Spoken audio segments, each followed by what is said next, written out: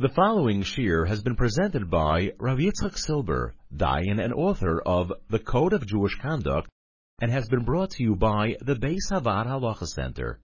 Maseches Bava Kama has been graciously dedicated by Reb Tzvi Reisman and family, Le'ilui Nishmas, his esteemed father, Harav Yehoshua Heschel Reisman, Zecher Tzadik Levracha. May the Torah studied through this volume be an Eloi to his neshama. What happens if you get some advice that you have paid for from a professional? You go over to a bank or a money changer and you ask them, is this dollar bill, this $100 bill, is it a forgery or is it real? Or you go over to an antiques dealer and you ask him, can you please value this article for me because I'm interested in buying it? And it turned out that it was a forgery, it was a fake. And he should have known this antique dealer. He didn't know it, obviously. This bank, this money changer should have known that this is a forged $100 bill. So you went over to him, and if he had been a real professional, he would have known. So if you went over to him and you asked him his advice, and he said to you, yes, it's very good, it's worth your while, go ahead with the antiques deal, go ahead, receive this $100 bill from your customer, it's good. And because of that, you received it. You went ahead with a deal, and you can't retrieve the damage now. You don't know who the other side is. They've gone. So what happens? So if he was an expert, an absolute expert, and he took no money, he gave you this advice for free, then he is potter. He does not have to pay for bad advice. However, if he did take money for his services, then he is chayev. That is, if it is obvious that the person who is asking for the advice is relying totally on him. Either he tells him, listen, I have not asked anyone else, I will not ask anyone else. You're the only person I'm asking, is this $100 bill forged or not? And he answers him, it's not forged, it's a good $100 bill, take it. And the person really relied on him, he will be chayev, even though he's a massive expert, because he took money for his services, he will be chayev for causing this damage to his client. Similarly, if he is some kind of apprentice, he is a little bit of an expert, but not a massive expert. He still has what to learn, even if he gave his advice for free. Very nice for him to give people services like this for free, but he will be chayev because he is not a top-notch expert. He doesn't know everything. He still has to learn. And he has caused his friend damages. He will be chayev midin garmi, because I was relying completely on you, and if you still have to learn and don't know everything, you should have told me that. You should have told me you're not 100% sure, I should go ask someone else. What happens if you asked you asked an expert if this is a good idea, should I finish this deal? And he tells you, yeah, certainly you should finish the deal, and it's now too late to backtrack or to demand your loss from the Oinor or the Mekatos, and you took his advice. The same din would apply. If he's an expert who took pay, he has to refund you. If he was not such a big expert, even if he did it for free, he'd have to pay you your damages. If he is a big expert and he did this service for free, then he will be potter. What would be if, quite a common scenario in business, you get a call from someone and he tells you, I've got a customer over here, he calls himself Moshe Gross, and can I rely on him? He's asking for interesting credit things. Is he okay? Is he honest? Is he rich enough to pay? Is he trustworthy enough to pay? I want to lend him money or I want to sell him stuff on credit. Can I or can I not? And you answer him, yes, certainly. You trust me, he's a very honest person, he's wealthy enough to pay you everything. And it's obvious that he relied totally on you. And in the end, he lost. In the end, the fellow did not pay him back, was not as credit worthy as you made out to be. You will be chayev of that loss. Somebody calls you up and says to you, I'm stranded in Bnei Brak, I've got nowhere to stay. And you say, no problem, I've got a lot of people in Bnei Brak, I'll find you somewhere to stay. You know this fellow's a little bit dodgy. But okay, he's stranded, Nebuch, no, it's the night of him and his wife and whatever. So you call one of your friends in Bnei Brak and you ask him, have you got a spare room for this person? I know this person who's stranded, a friend of mine. And he tells you, yeah, no problem. But he asks you, is he a Ben Torah? Is he trustworthy? Is he honest? Do I have to hide the valuables? And you say, nah, he's definitely honest, he's fine. Your Poshet had a lot of Rahmanas on this poor fella, he hasn't got his stranded, and you start saying he's a little bit dodgy, then he'll be stranded, he'll have to sleep in the train, in the bus station overnight. So you said, yeah, he's fine, of course he's a Ben Torah. And he moved in with them for that night, and so, sure enough, in the morning, the envelope that they were supposed to give back to the Gemach $5,000 that morning had vanished. And it's obvious that it was him who took it, it's impossible to get it back from him. The person who said that he is very honest and it's fine will have to cover the loss. Hamavatel kisoi shel chaveroi. Somebody has a business going and you switch off the tap. You cause him to, you slow his business down, close his business down. You've somehow, you put a sign on his store that we will be closed the whole of next week. And next week is the busiest time of the year for this business. And because you put that sign up, he lost a lot of customers. So, you put glue in the lock of his store. He came in the morning, tried to put the key in and turn it and open his store, and he can't do it. So he calls a welder and a blacksmith. And they all say to him, oh, well, prove me this is your property and your store. And he has to get back home and bring all his documentation to prove who he is and that this is his store. And by the time he's done all of that, he's lost a few hours of business. You prevented him or his merchandise from profiting, from making profit that day. This is groma. Potter b'dinei Adam, chayav b'dinei shamayim. There is an opinion in the Poskim that says that if you prevented him from a definite gain, then you are chayav to pay his loss. That definite gain you are chayav to pay.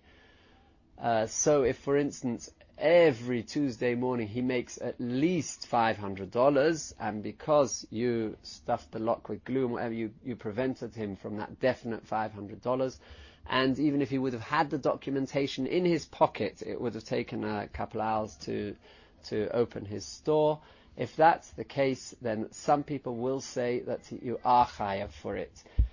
Similarly, were you to obstruct his schoira, prevent his merchandise from getting, let's say, on the Yom HaShuk, there's a fair today that everybody is selling a particular kind of merchandise, and you had a way of stopping his merchandise from getting to the fair. So also some people, now that the fair is over and he finally can get his merchandise to that place, but the fair is over, he can't sell it. There are some poskim who say that you will be chayav midina de garmi for doing such a thing. So if somebody did cause somebody else's business to close down or to lose, then the shaila must be asked whether he is chayav to pay for the loss or not.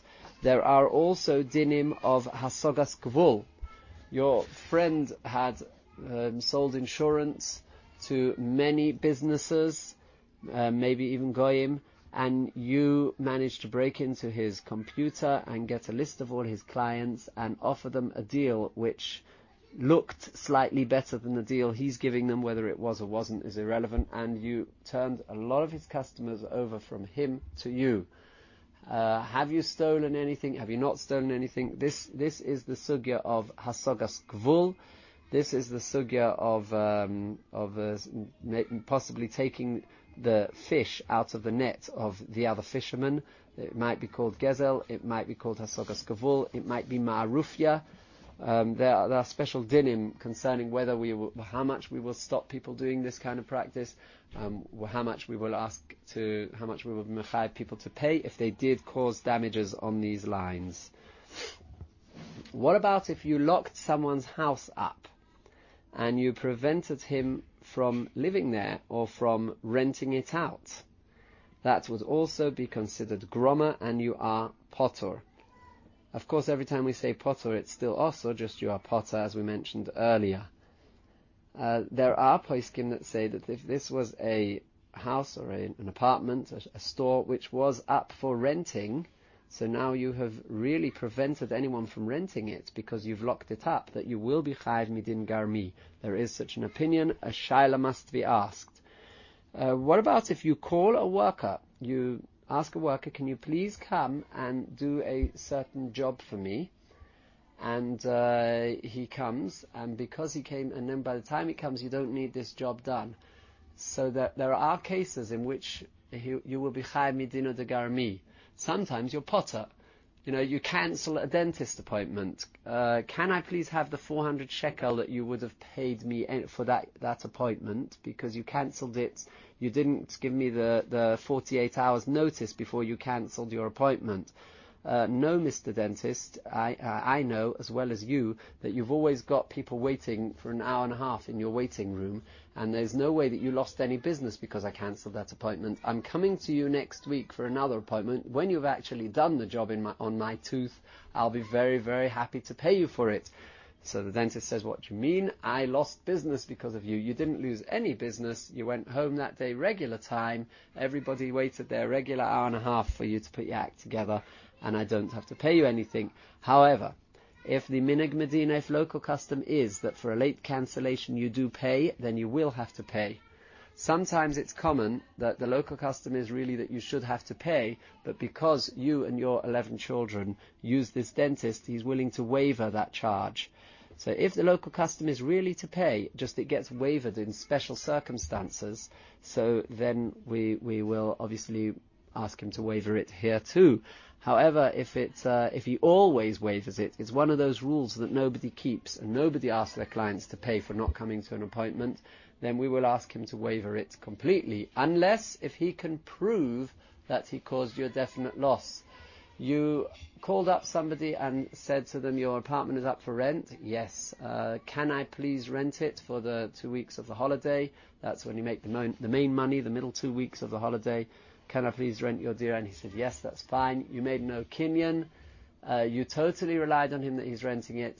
In the last minute, he backed out. You've already left the apartment, gone abroad, and you're not in a position that you can rent it to anybody else. And he said he's backed out. So you ask him for the money. He says, I didn't live there. I told you I was backing out 3/4 of an hour before the date the contract began. So you say, it's all very well and good, but now I can't rent it to anybody else. So he says to you, that's such a dingy hole over there, nobody else would have ever rented it from you anyway. So you say, no, I would have this, I would have that. So are you chayav because of groma or garmi or not? Good question. If you tell him, what are you talking about? Dingy as it is, for that price that I gave you, I had another 15 calls after you that were all interested in it. If you would have only told me a week earlier that you're backing out, I would have followed up some of those calls and I would have definitely got another client. You may be chayiv midina de garmi. You may just be mevatel kisei shel chaveroi, noyel beisoi. You may not be chayiv. You called a worker and you told him, you called a plumber and you asked him, can you please unblock my pipe? By the time he came, the pipe was unblocked and you didn't need him, and you're not an onus. It's the kind of case that you should really pay him, and okay, so call out for you're willing to.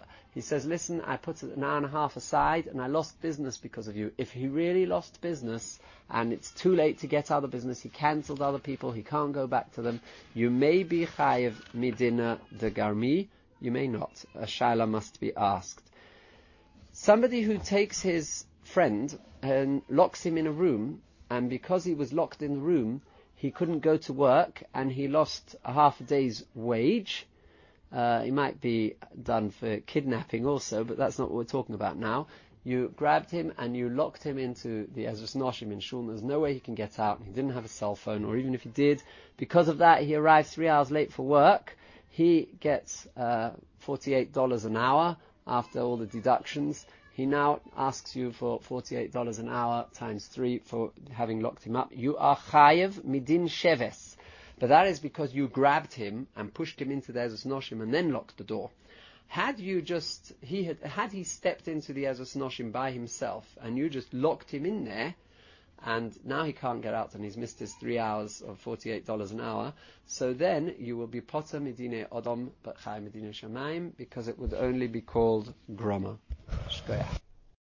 The Daf Yomi Halacha series has been brought to you by the Beis Havad Halacha Center. To reach the center for halacha consultation, service, educational seminars, or media, please call 1-888-485-VAAD. That's 1-888-485-8223. To sign up to the BHHJ, the Beis Havad's weekly interactive e-journal, please visit www.bhhj.org, or you can email us at office@thehalachacenter.org.